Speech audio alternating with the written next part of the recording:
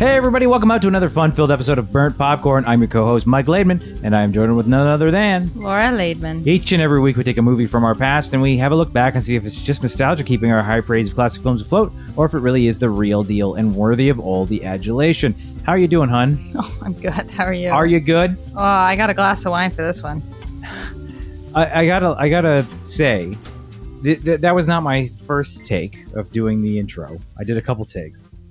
And I meant for the movie, not for you. Oh, I know, but I'm just doing preamble because obviously we'll get into our movie in a moment.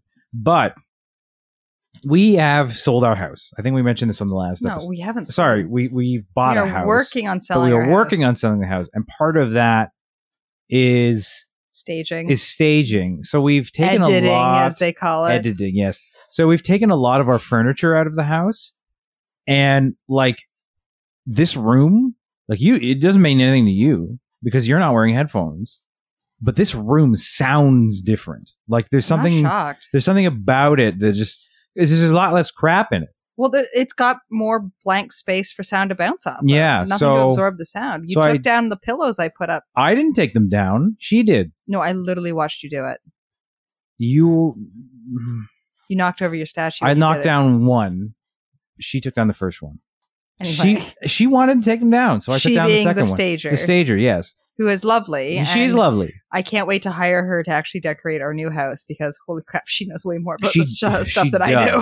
But what she doesn't know or care about, because that's not her job, is sound dampening. So, I mean, I'm sure most people won't even notice that, but like, I hear don't point it out. Yeah, okay, that's a good idea. I just won't point it out. No one will know that this room is slightly more echoey than normal. Let's see what I can fix in post. Anyway, how you doing, hun? I'm whiny? Okay. You're doing whiny, though. I decided that this movie deserved a glass of wine, not a Foster's. No, not beer. Yeah, not a Foster's. No. Australian for beer. For beer. Yeah, it's been a busy week and a half. I can't believe how much we've gotten done in a week and a half, and I'm really proud of us that we've actually recorded 2 podcasts during this time now, because this will be number 2. Yeah, no kidding. I'm curious as to how we're going to, because next week, actually, we're going to be, we're not recording, but we are going to be watching the movie with your parents, who will be staying with while the house is being shown. We have to, like, record on our phones, like my parents, like, just they're like, is it a burnt? Is it a... Yeah. Because we're definitely going to have to watch it with them. Yes. They're going to fall asleep during it on the couch. I can picture my dad, arms crossed across his chest, in the chair, just out, and us being like...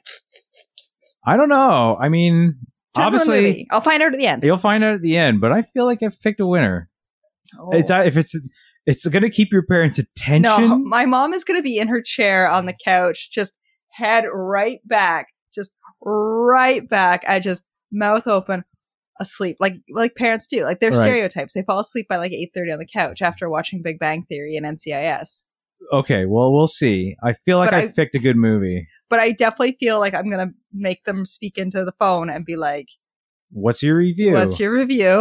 Is it a burnt, a plain, or a double butter? Just for some fun. And I'm sure they'll be like, get that phone out of my way. No, my mom will be like, what are you talking about? My dad will be like, Your dad will make some ridiculous pun or something. Oh my God. It's such a boomer. Your mom will just be like, it'll be this. And that's it. That's what it was okay. That's what she'll say. Yeah. But your dad will he'll make some weird pun. He'll do something. My mom we're talking about next week. My prediction for next week is my mom will make some comment of like, this character was an idiot. Probably. And that'll be the end of it. Anyway, but we're not talking about this week. We're not talking about next week. We're talking about this week. We're talking about this week. And this week, we are talking about Crocodile Dundee, which originally hit theaters back in 1986, governor. That's not right. That's not right at all. You just switched to Cockney. I did. I switched to Cockney halfway through. He was raised in the land down under, where a man thinks on his feet, speaks with his fists, and lives by his wits. A legendary figure about to encounter a world more treacherous than any he has ever known.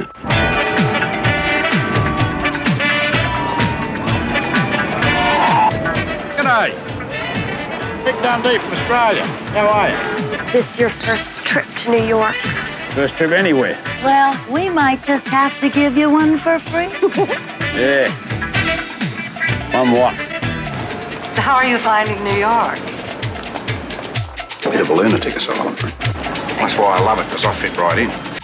Paramount Pictures presents Your towel, Senor Meek. Paul Hogan as Crocodile Dundee. You got a light, buddy? Yeah, sure, kid. And your wallet. Got a knife. That's not a knife. That's a knife. Crocodile Dundee. Well, Dingo. I wish I could play like a didgeridoo sound, like whoom, whoom, whoom, whoom, whoom, whoom, to do my rewind back to September of 1986. So on September 2nd, Kathy Evelyn Smith was sentenced to 3 years for manslaughter for the death of John Belushi. Oh, wow. Okay, here's the thing. I know you're going to ask, because I wrote it down. I actually did my homework this time. Yeah, I never knew how John Belushi died. I just assumed he died of a drug overdose. He did. So she is the one who injected him with a lethal speedball in 1982. And a speedball is when you mix heroin and cocaine. So she gave him the dose and bragged about it. And you're going to jail. Yeah. She was a groupie. She like hung out with like Gordon Lightfoot, who I didn't realize had groupies. Gordon Lightfoot had groupies? People like shipwrecks. I guess so. This was one that really made me go like, wow, okay, this kind of dates for sure. September 7th, the Cleveland Browns becomes the first NFL team in history to have a play reviewed by instant replay. Oh, wow. Yeah, so something that is just so common now. First time it happened. Fancy fun. And even bigger, on September 8th, the Oprah Winfrey Show is first broadcast nationally. Wow. You get a car. You get a car. Bees! Bees. Man, did you ever watch that show? I mean, you must I've have. seen a couple episodes of Oprah. I saw like the Tom Cruise jumping on the couch one, because like who didn't watch that? I didn't watch the whole episode. I've seen clips of it though. Yeah, I know. I watched the whole thing. I think I don't remember. I watched it on like a rewind or something like that. I don't know. But on September 29th, Designing Women had its TV debut. Who's in that? Donna Burke or somebody? Delta Burke. Delta Burke. That's right. That was a big deal. But speaking of big deals, Crocodile Dundee. Holy crap. So we've already done one movie from 1986. Which was Top Gun. Yes. But the summer itself was filled with a lot of big movies. So Top Gun kind of flickered in and out, as we discussed in that episode. You should go back and listen to it. It's one of our first ones. It's episode 2. Yeah. Kind of in and out of the number one spot all across the summer. It would be number one for a week, and then something else would be number one, and then it'd be Top Gun again. But sequels to other Burnt Popcorn episodes, Karate Kid 2 was number one for 4 weeks. Aliens was number one for 4 weeks. The Fly, Stand By Me, and then Top Gun again, which was then beaten by Crocodilio. I knew I was going to do that. Crocodile Dundee, which had the biggest September debut of all time at $8 million. And then in its third week, hit $10.5 million. And it was number one for 9 weeks. Overall, it was the second biggest movie of 1986, right behind Top Gun. And when I mean right behind, I mean right behind. Top Gun made $176.8 million. Crocodile Dundee made $174.8. So I mean right behind. Yeah, that is not far off. And Platoon was number 3 at 138. Platoon? Platoon? Platoon. Klaatu was number 3 at 138.5 million. Crocodile Dundee had the longest number one stretch of the year, and one of the longest ones really of all time. That's huge. 9 weeks at number one. Mm-hmm. And was the second biggest movie of the year by $2 million. This movie. Wow. Okay. So, as you could see, I needed some wine. What? Obviously, there's a lot to unpack here about Crocodile Dundee. But I think to start, Yeah. we should go over our memories of this film. Because I don't have. This is the first time I've ever seen this movie.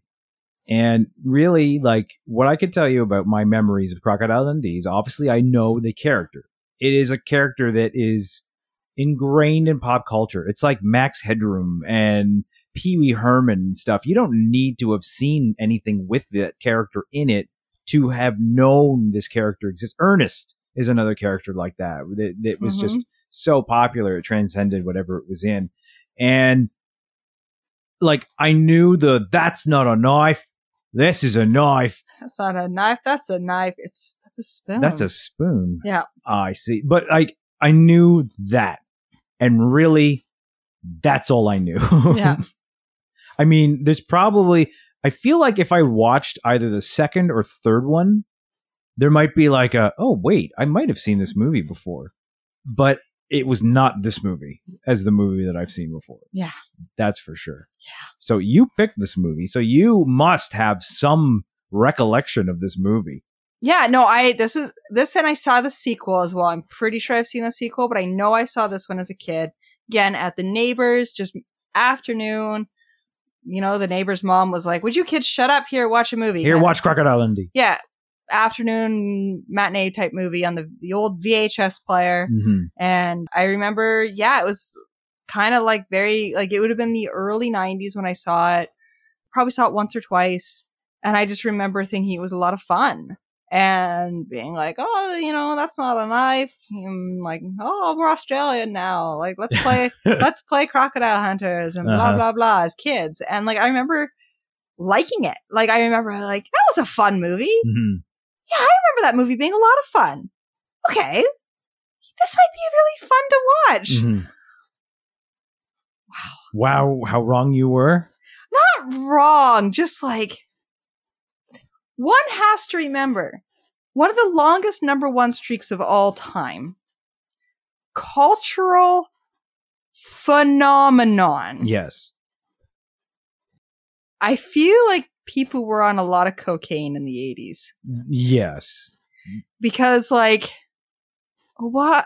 There was a weird, like, I know this only because of one fact. And there was a weird Australian renaissance. Like, not even because of this movie. Well, there was a period where Australia was just super popular and it was Mad Max and it was this movie. And that is how we ended up with the Australian Wolverine in the X-Men cartoon in 1989. Yeah. So that's the only reason I know that there was an Australian like popularity period is because of Australian. And I don't mean Hugh Jackman is Australian Wolverine because funnily enough, Hugh Jackman, the actor who portrayed Wolverine in film, was Australian. Well, he still is Australian. But there is an X-Men cartoon from 1989 where Wolverine is inexplicably Australian for some reason. He says dingo a lot. I don't get it. Yeah. Australia was popular, so they made Wolverine Australian. Yeah, but like Australia really did have this right, and like Crocodile Dundee was a big part of that. And then in 1980, there was the Dingo Ate My Baby like trial, which it literally they did find, even though the mom went to jail, the dingo actually did take her baby. Mm-hmm. Like it was finally like proven that like, yeah, because there was a 1988 movie starring Meryl Streep about that.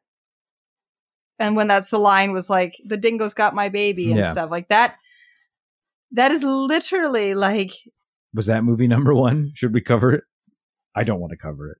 No, that's not. It didn't do well. It got 6.9 against a $15 million budget. Oh, there you go. Yeah. So crap. But like, no, it was proven that the woman was right. Like a dingo did take her baby. And dingoes are just dogs, but they've become wild again. Yeah.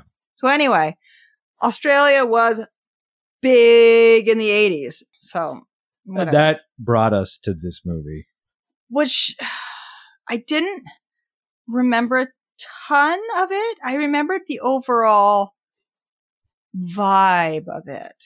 There was a point in the movie where I was like, isn't the whole point of this movie is that he's in like the United States? And I thought maybe that's the second one.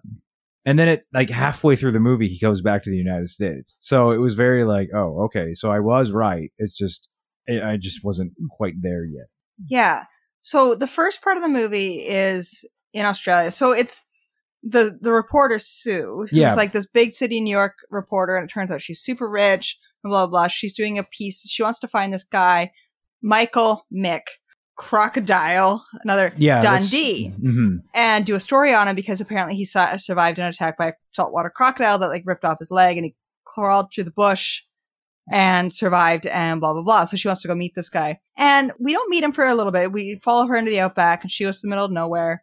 And she finally meets this guy, and he's, you know, this charming older man, and blah, blah, blah. He's like, and their age difference about 20 years and blah, blah. But like, my first thought when we're introduced to Mick is he a good guy?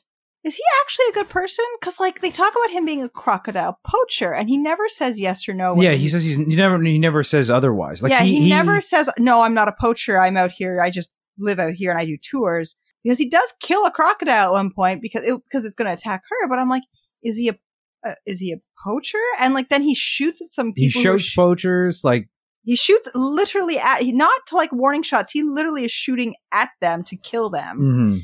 And so when I looked at the description, IMDb for this movie, an American reporter goes to the Australian outback to meet an eccentric crocodile poacher and invites him to New York City. So he is a poacher. According to that. Okay. Yeah. So I was like, so he's not a good guy. No. I mean, your definition of a good guy might change from the 80s to now, though. But I'm pretty sure I read in the second movie, he's not a because at one point he's like he makes a kind of a sly comment, and she's like, "Oh, you were really just doing this," and she shows like a bunch of bullets that were in his boat, and he's like, "Big fish." Yeah. But in the second one, the trivia, it does say the film they want to make sure they show that he isn't a poacher. He's just he uses extreme methods of fishing. And it shows him using dynamite to catch fish in the New York harbor. They can safely assert he was actually fishing and not a criminal poacher. Okay. But in the first movie, the description is he's a poacher. So... It's a retcon. Yeah. It's a retcon. Yeah. So here's what I wrote the first time he shows up. Yeah. Is that how he enters the bar all of the time? Because his first appearance in the film, he is thrown through the doors by an unseen assailant, which he then goes back outside to fight some more. And then he comes back in, and it is revealed to be a crocodile, which he then fights. And then it's revealed that it's not just a crocodile that he's been fighting. It's already dead. It's already stuffed. It's very obviously already dead. It's very obviously fake. Well, yeah, but like, does he just, hey, everybody, I'm here. Oh, gonna fight the crocodile. Like, is that how he enters the bar every damn time? And this he comes bar is in the middle of town? nowhere. This town is literally in the middle of the outback. There's like probably 3 people who live in this town, and then they do tours. And I feel like, because his business partner for these tours, this guy Walter, probably told him this woman is coming and would be showing up that day. Plus, there was the people coming to shoot kangaroos. So he was probably doing it to impress somebody he knew that would be there. I'm going to say that he was given information that out-of-towners were going to be there, especially a pretty young reporter. Right. Okay. But still, that was his go-to? That was his go-to. I'm going to wrestle a fake, or not a fake, but a taxidermied crocodile to show how strong I am. Yeah, so he takes her off into the bush, and like the whole time she's wearing this thong bathing suit in the bush, and they're out there for a few days, and I'm like, they're in the bush. They can't shower. They are going to the bathroom in the bush, the whole thing. As a lady, it is a thong bathing suit that we see. Yes. As a woman, that's a yeast infection waiting to happen. It's not a good wardrobe choice. I understand that they just wanted to show off her butt. Yes. But like, as a woman watching it, I'm like, oh honey, that's going to be bad news. But like they're having like the battle of the sexes out in the bush. Like he's this older rugged guy who doesn't get along with city folk. Like he's charming and everything when he's funny, but he's like, oh, a woman can't stand to be out in the bush alone. And she's like, I could do it all by myself. Yeah, I'm a lady in the 80s. I can have it all. Yeah. Look at my shoulder pads. Bathing suit shoulder pads. Yeah. So she decides to go off on her own after she's already seen like venomous snakes, and that this like literally there's a scene that happens before this where he mid-conversation without skipping a beat pulls a king brown snake, which is highly venomous. one of the most venomous snakes in the world. Also, they say poisonous in the movie, which I always like, okay. But highly venomous snake. And he just like snaps his neck. He like doesn't even skip a beat, right? This rugged outdoorsman. And then she's like, oh, well, clearly I can show you up and I'm going to go in the middle of crocodile territory and swim in the water. Well, she doesn't go swimming, but she goes to like fill up her canteen. And either way, dumb decisions are made in the name of, I'm a lady, hear me roar. Like, I don't know. It's around this time in the movie where she goes off and does this that I wrote down, what is the reason for this movie? Well, I can answer that.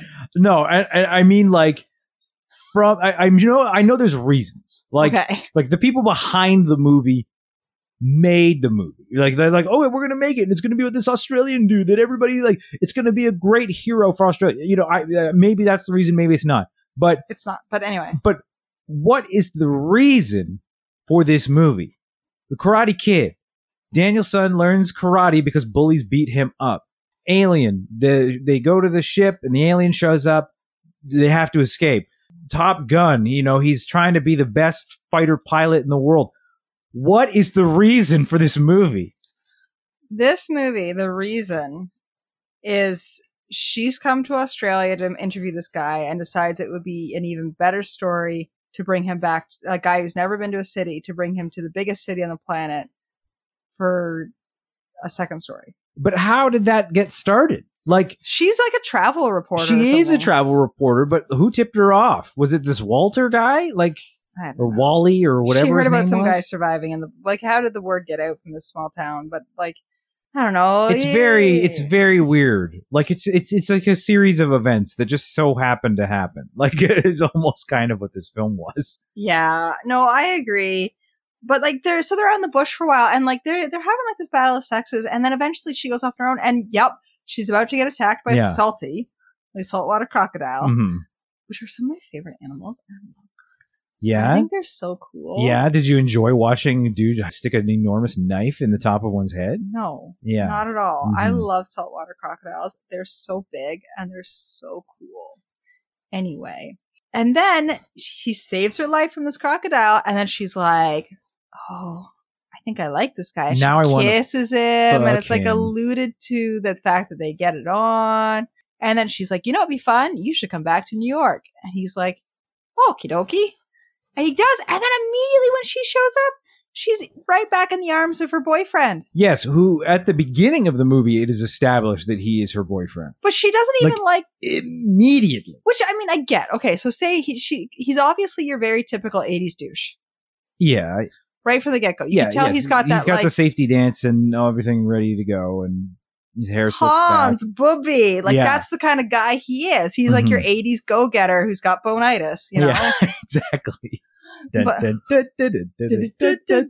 Yeah, but so, like, there's not even a scene where, like, you know, she doesn't show up at the airport and she's like, he goes to kiss her and she kind of, like, you know, puts her hand on his chest. He's like, you know, let's not right now, just to kind of, like, something's up. No, she's full on, like, Richard! Yeah. It's like, I mean, maybe they're in an open relationship, but she gives no indication to Mick that she's seeing a guy. This is true. So Mick probably is like, yeah, he's very much like, oh, all right. We got dirty in the outback. Yeah. And now you're what?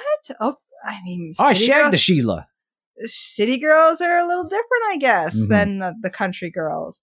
And so then he's like, it's this reverse fish out of water, right? Where he, because originally it's her like adapting to the outback, and then it swaps, and he goes to New York, and he's got to adapt to being in the big city. And I have to admit, there are some scenes where he's in New York that are pretty charming, where he's like how he talks to Reginald Bell Johnson, and who's the limo driver, which is really cool to see. Carl Winslow, for those who don't know who Reginald Bell Johnson is. Yeah.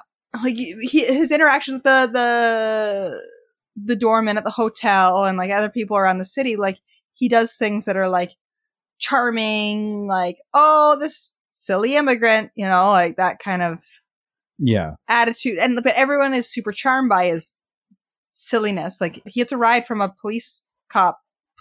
Wow, a horse cop. A police officer on a horse, and he just casually hands him back his enormous knife. Imagine if he was a visitor from a country where he wasn't white. Okay, this is another thing where it's like, time has passed, and this scene is very different now. And one scene in this movie that we passed over, that really shows that exact thing, is the cross dissolve from their plane taking off to the Twin Towers. Mm-hmm. There are a couple shots of the Twin Towers, but you're right. I can't believe I skipped over that. Yeah, there's a cross dissolve from a plane taking off to the Twin Towers. Yeah, it's like featured for a good solid 10 seconds. And I feel like when that happened, we both look at each other and went, "Oh." Speaking of things that are dated. Yes. Like I mean, I get it. The Twin Towers existed for a very long time, and they show up in movies, and most of the time I'm like, yeah. It's just like, okay, there's the Twin Towers. They're in the background. They're in the background. Yeah. I watched 1990s Ninja Turtles, and they're heavily featured in that. But this is literally a plane and not cross just that, dissolving. But it's so prominent that it's just like this reminder of those were some big buildings. Like it's been 20 years. The skyline of the city has changed tremendously. Mm-hmm. But right. Those kind of dominated the skyline. Yeah. That was a weird sensation. Mm-hmm. Yeah. That kind of made me feel weird. It did. It definitely did. I didn't like that. Uh-huh. That was a sad memory. So, this is a note that I should have mentioned when you were talking a moment ago about how she was right back in the arms of Richard. I wrote, she's angling for a three-way. Yeah. Is what I wrote. You could tell she's like, I'm down to clown. Yeah, it really seemed like she was But she's a modern 80s woman. If she's down for it, and she's the got two shoulder guys pads. They get in. Speaking of that, can we discuss the prominence of mixed encounters with sex workers and people who really would be at the fringes of society in the 80s and even still today? I mean, really. But there are a couple scenes where he meets a woman in a bar, Gwendolyn. Yes. In a bar. And he's having a great time chatting with her because he goes out because Sue's off with her boyfriend doing stuff. And he's like, I'm going to go get a drink. And he goes to a bar with a cabbie. With the cab driver, yes. Yeah, because he's like, want to go get a drink? And the cab driver's like, all right, my shift's ended. Did the cab driver not seem to you like he made me think of the Fresh Prince? Yeah, definitely going for that. Yeah. He's an Italian guy. Yeah. But he definitely had that that vibe where he's had the flipped up bill and everything. But I mean, it was a very common it was the look, fashion trend. But yeah, so takes to this bar and he's having a great time with this woman Gwendolyn, and they're gonna go back to her place. And he's like, you know what, Sue's off with her boyfriend, and we're not committed. I guess I'm free to do what I want. Maybe get it on with some New York girl. And then this cab driver's like, Mick, that's a man. And Mick's like, what? Mick's reaction to that isn't excuse me, can I be frank? I would like to know, are you, a female impersonator? Mm-hmm. My friend here has said as such, I just, that's cool if you are, but, if we're going to be intimate, that's honestly not something that I'm into. No, he reaches down and grabs Gwendolyn's junk. Yeah, to check. Mm-hmm. And it's played up for laughs, and it's so fun. And I can only imagine in 1986, the uproarious laughter that must have filled the theater. Well, also the cab driver drops an F-bomb. Yeah. In the same conversation. Yeah, and I'm like, ooh. And the sad thing is, those sorts of jokes played pretty well up until a year ago. So it's glad that's on its way out. But it was. But then it happens again. Yes. It does happen again. There's a lot of interesting. This movie is 1980s New York, and 1980s but without there is some cocaine. There is cocaine, but not crack epidemic. No, but it's all rich people that except for the sex workers. And the people at the bar, most of the people he is encountering, because Sue is very wealthy, most of the people he is encountering when he's with Sue are very wealthy. So, of course, they're doing cocaine. Yes.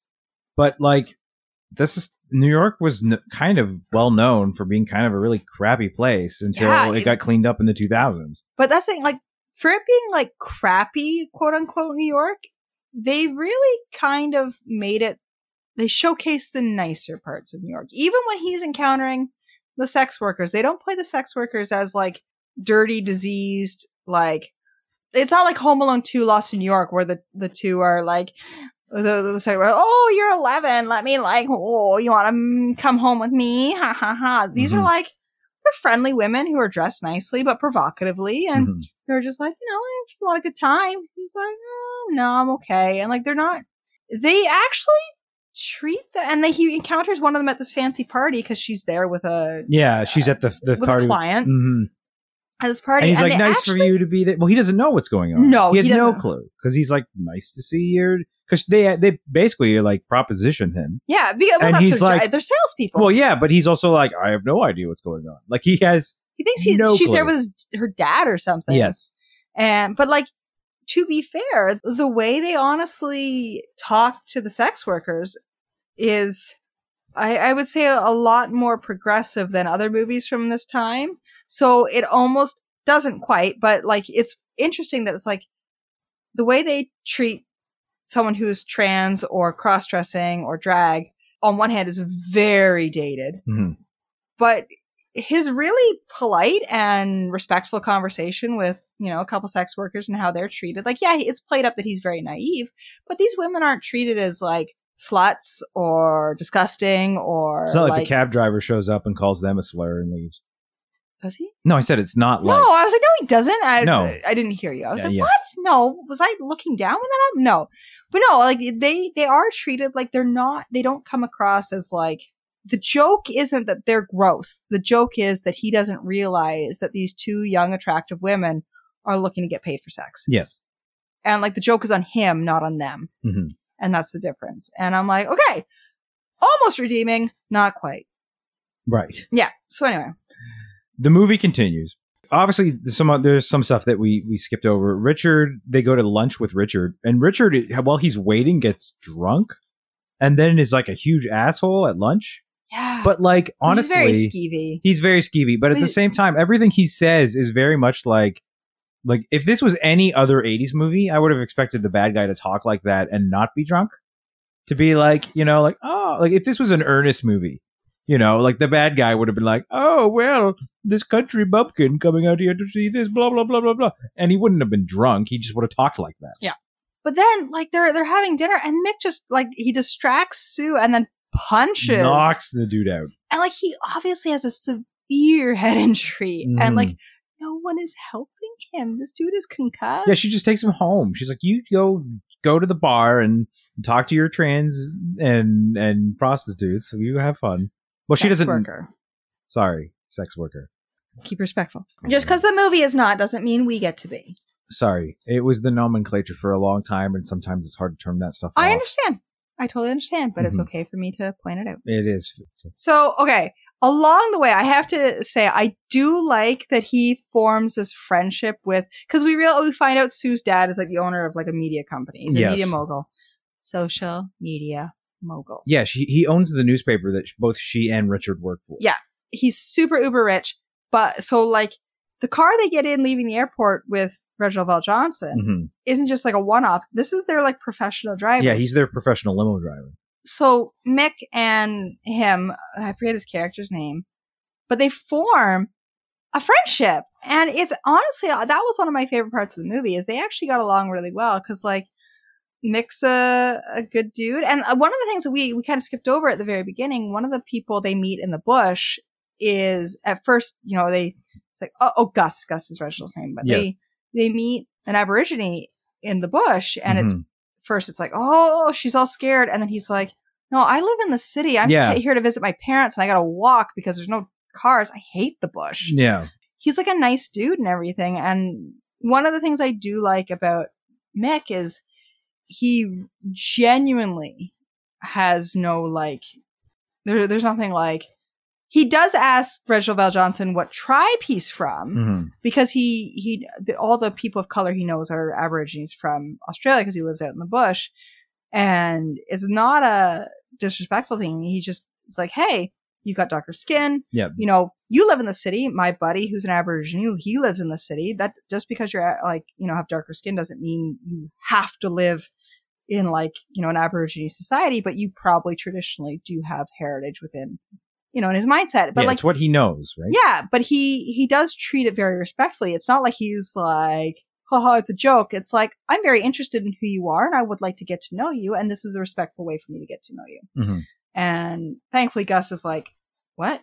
Yeah. But they end up forming a really nice friendship, but it does lead to Reginald Val Johnson throwing the antenna off the limo as a boomerang. Right. So I wanted to. I'm so sorry, but I really just that really stuck out to me. I wanted to actually get to this later. Okay, I'm so sorry. But we might as well hit it right now because we're hitting it now. At an hour and 25 minutes into an hour and 35-minute movie, this movie goes off the fucking rails. A little bit. So he mistakes two sex workers for the sex workers he's already met. They happen to have the same pimp. And oh yeah, because he definitely like beat up a pimp, he which beat is up a pretty pimp. cool. Yeah, he beat up a pimp because the pimp said naughty language in front of the sex workers. Mm-hmm. He's like, don't talk like that in front of a woman. Yep. So he beats him up. So he sees this same pimp again. He knocks the pimp out again, like immediately. But then he gets taken out with one punch by like these other two dudes. Like they show him to be this super tough bastard bushman. And then one dude just takes him out later. You know what though? A sucker punch can do that. That is, it can happen. But he was fighting those guys. It wasn't a sucker punch. But like one lucky punch can do it though. But thankfully Reginald Val Johnson does show up and saves him. Reginald Val Johnson runs a dude over with the car. Yeah, that was pretty great. Like he comes out of nowhere. He drops him off and he's like, have a good night. And then out of nowhere runs a man over, gets out of the car, and then breaks the antenna off of his limousine and throws it like a boomerang. And don't think like a straight in the air antenna. This is one of your old school limo boomerang like V-shaped antennas. Yeah, and I loved it. I thought it was hilarious. Oh, it was hilarious. It was so out of left field. Like it was, on one hand, it fit the tone of the movie entirely, but on the other hand, it was so out of the ordinary for what this movie had shown. Because like there wasn't even a moment where he said something to him about like, oh, you know, maybe you're good at throwing things. Like, here's how I throw boomerangs. Anything like that. Maybe that scene was cut. Maybe, but he just literally breaks part of his car off and throws it perfectly. Oh yeah, he takes that guy out. Takes the dude out. And then Crocodile Dundee makes a comment about like, oh, maybe you got a little bit of the tribesman in you after all. And it's like, but did you the movie didn't even show the tribesmen throwing boomerangs. Like, where does this entire sequence come from? Speaking of like, where does it go? So one of the classic things from this movie, as we've already discussed, yes, is, you know, a guy comes up to Mick and Sue when they're out and about, and he asks them a question, and then he holds up a knife, and he is like, you know, give me your wallet. Give me your wallet. And Sue's like, oh, he's got a knife. Do what he says. And Mick's like, that's not a knife. And pulls out his huge like Bowie knife and is like, that's a knife. And the guy runs off. And I was like, that's it?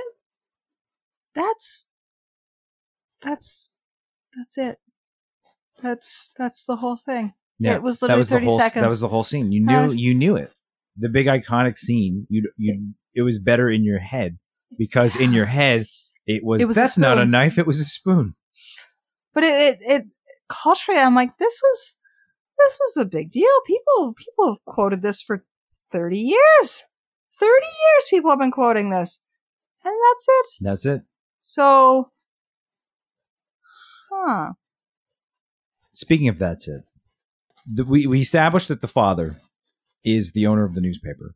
Mm-hmm. There is a scene at the newspaper where Richard is trying to propose to Sue, and the dad just walks right in and goes, you're not doing what I think you're doing, are you? And then he stands there and like completely ruins this proposal, which then becomes the proposal at the party, which Sue accepts, like with no hesitation. Yeah. She's all about this proposal.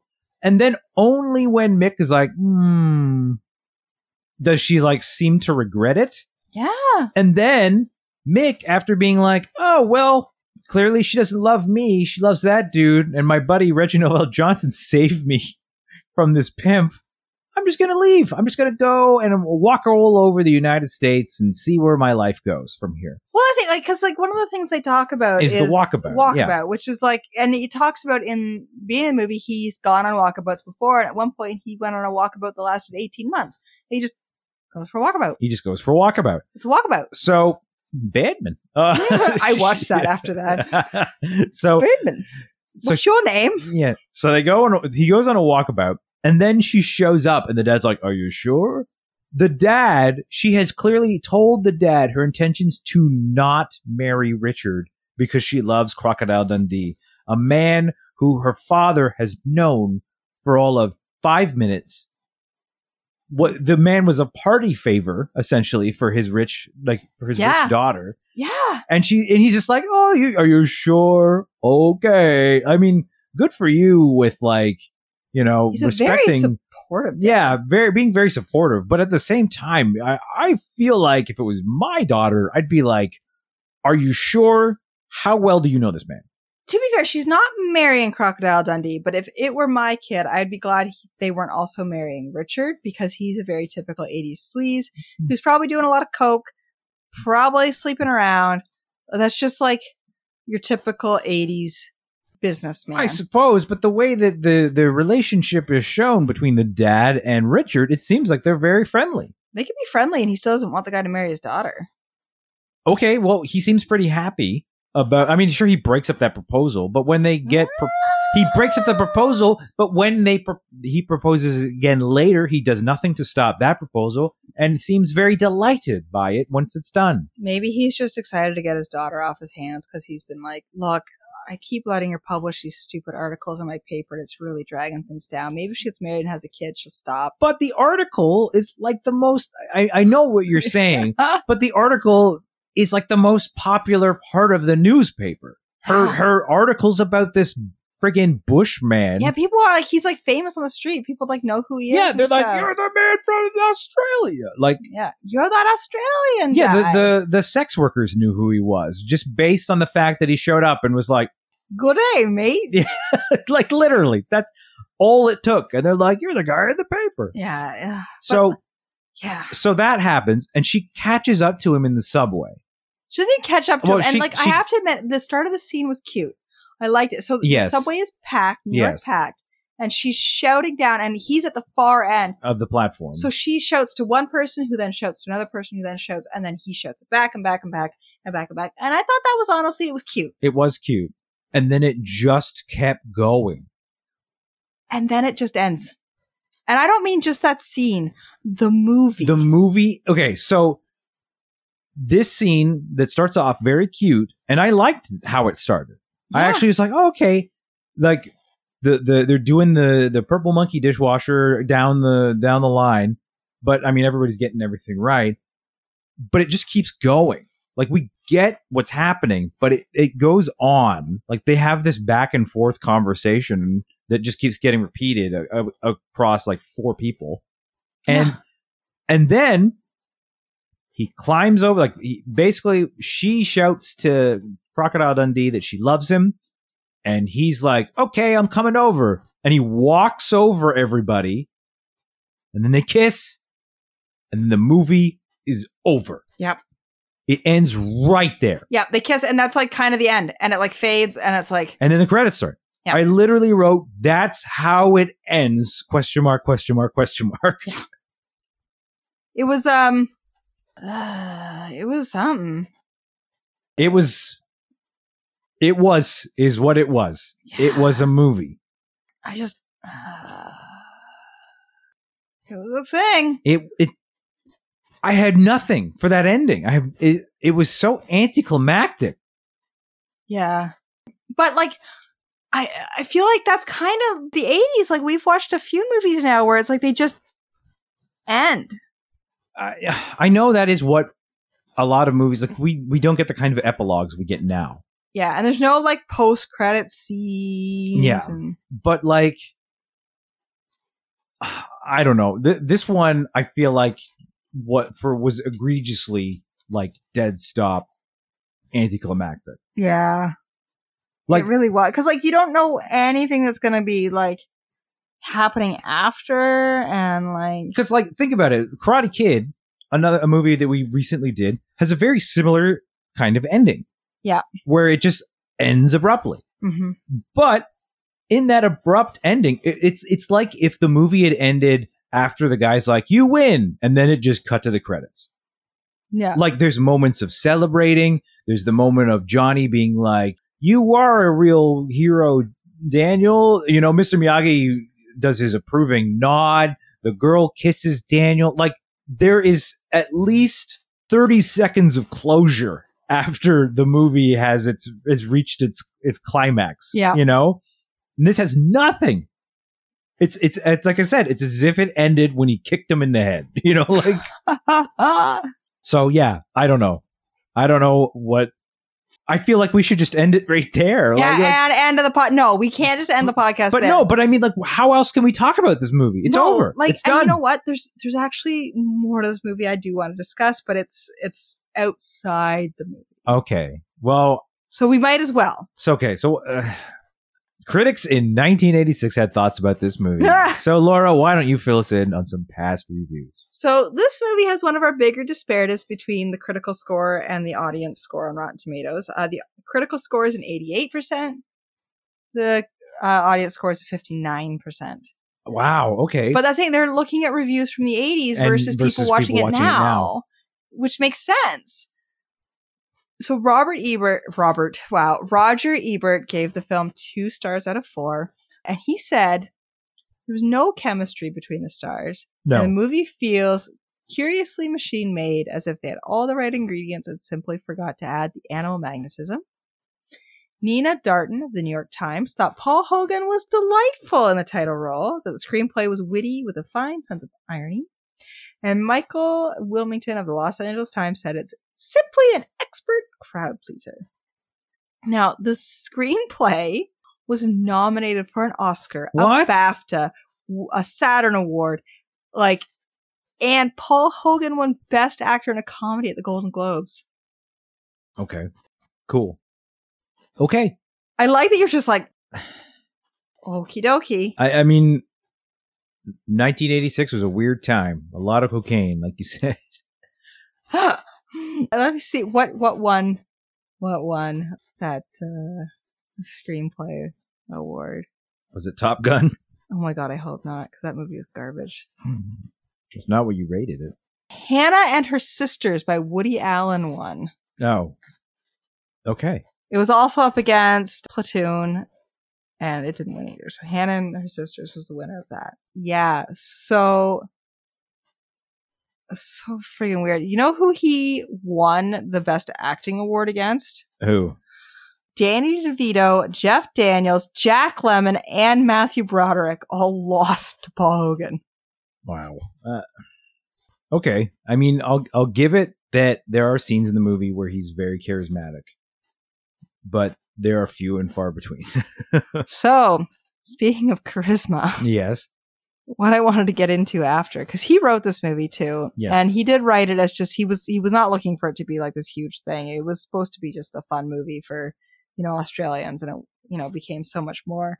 So Paul Hogan plays Crocodile Dundee. Mm-hmm. Sue is played by Linda Kozlowski, who has graduated from Juilliard, done Broadway. And then,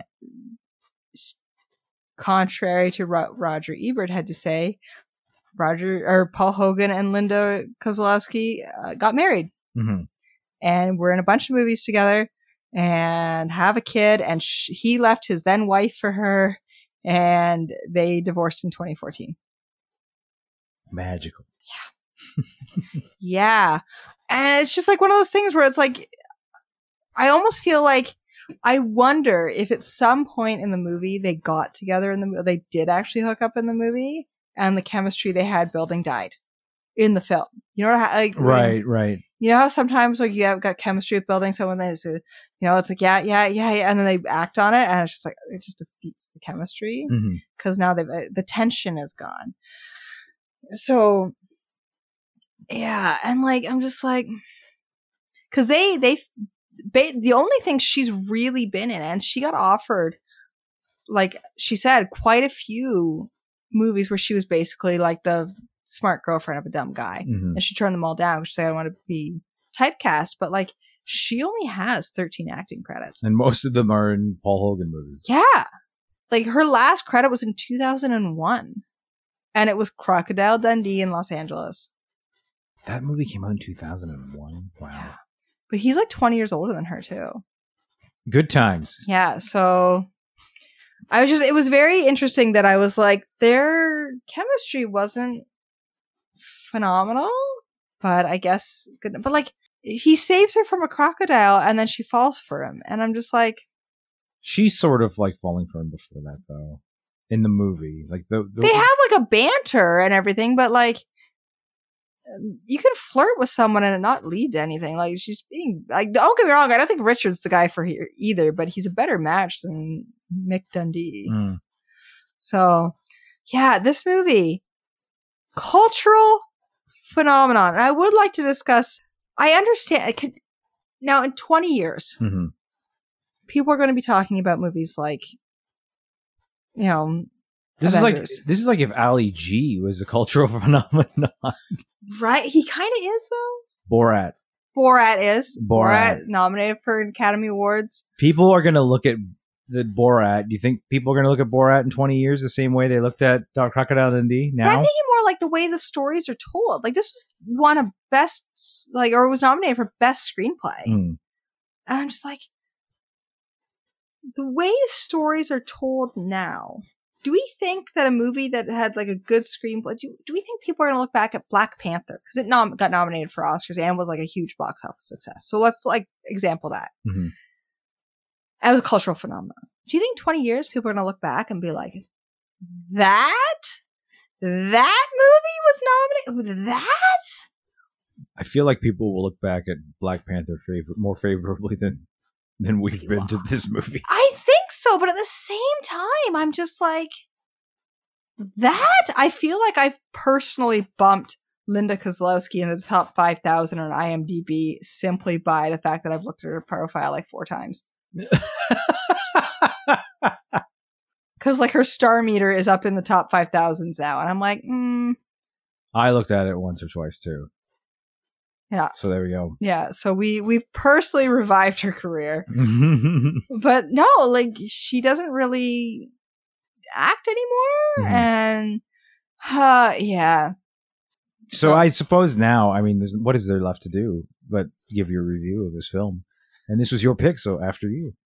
I'm going to give it a plain. It was fun in a lot of spots, and I do think it is worth a watch because it is silly, and culturally, it's worth it just to be like, okay, yeah, I've heard the knife, not a knife thing, like now I can see. It is an entertaining movie. I did have fun watching it. Do I have any desire to ever watch it again? No. Do I think I wasted my time watching it? No. Was it as good as I had hoped? No. So I think a plain is fair. You think that's fair as a plain? I mean, I guess I'm telegraphing that I'm giving this a burn. Yeah, 100%. But yeah, no, I mean, the knife line is the best line in the movie, and it's in the trailer. You know, it's a lot though. I know, but it's just, man, I am not doing well I'm getting a lot of strikeouts for my movies for Mike lately because you're oh man. So Crocodile Dundee burnt, Clueless burnt, Death Becomes Her plain, Bring It On plain, Interview the Vampire burnt.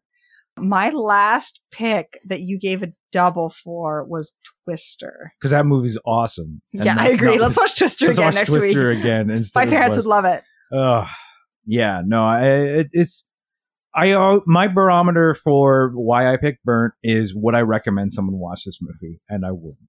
So wow, I don't know. It's got some problematic bits to it, which it just happens over time. Yes, right? 100%. I agree. It's not the movie's fault. It's just it was a different time, and like outside of the scene where Reginald Val Johnson hucks the back of his limo at somebody, I don't want to say I didn't enjoy any of the movie. Like that makes it sound like there was not a single part in the movie that I was like, I like this. You know, there were parts of the movie that I liked. So it was like a bowl of burnt popcorn, but there's a few kernels in there that were still okay. Yeah. You could pick and choose a couple points in the movie, but overall, I would not. It's not a bowl of popcorn I'd like to revisit. That's for sure. So that will do it for this week's episode. But next week, I'm so excited. Next week, we will be sitting down with your parents to watch Face Off. Yes! What? Yes! I wanted an action movie because I assumed it would be something that your parents would like. Oh, God. They're going to be so into it. And then it just sort of hit me. I was like... They might own it. Oh, okay. There we go. See, on VHS. There you go. Can we watch it on VHS if they own it on VHS? If they own it on VHS and their VHS player still works, then fine. Fuck yeah. That'd be so funny. I'm so excited. Yeah. I know part of me was like, oh, do I pick another Nicolas Cage movie? But once I was like, no, I'm picking Face Off. This is what we're doing. So 1997. I hope Face Off. How are we watching it if they don't own it? It's on Netflix or Prime. I looked it up. Okay. One or the other. I'd have to rent it from Amazon, dear. Oh, well, then it was on Netflix like a few days ago. Of course, that's how it always works. Yeah. I can rent it because my parents have access to my Prime. We'll figure it out. But anyway, I'll have my laptop too. Yeah, there will be a way to watch it, and then we will watch. I'm pretty sure they own it on VHS though. We'll figure it out.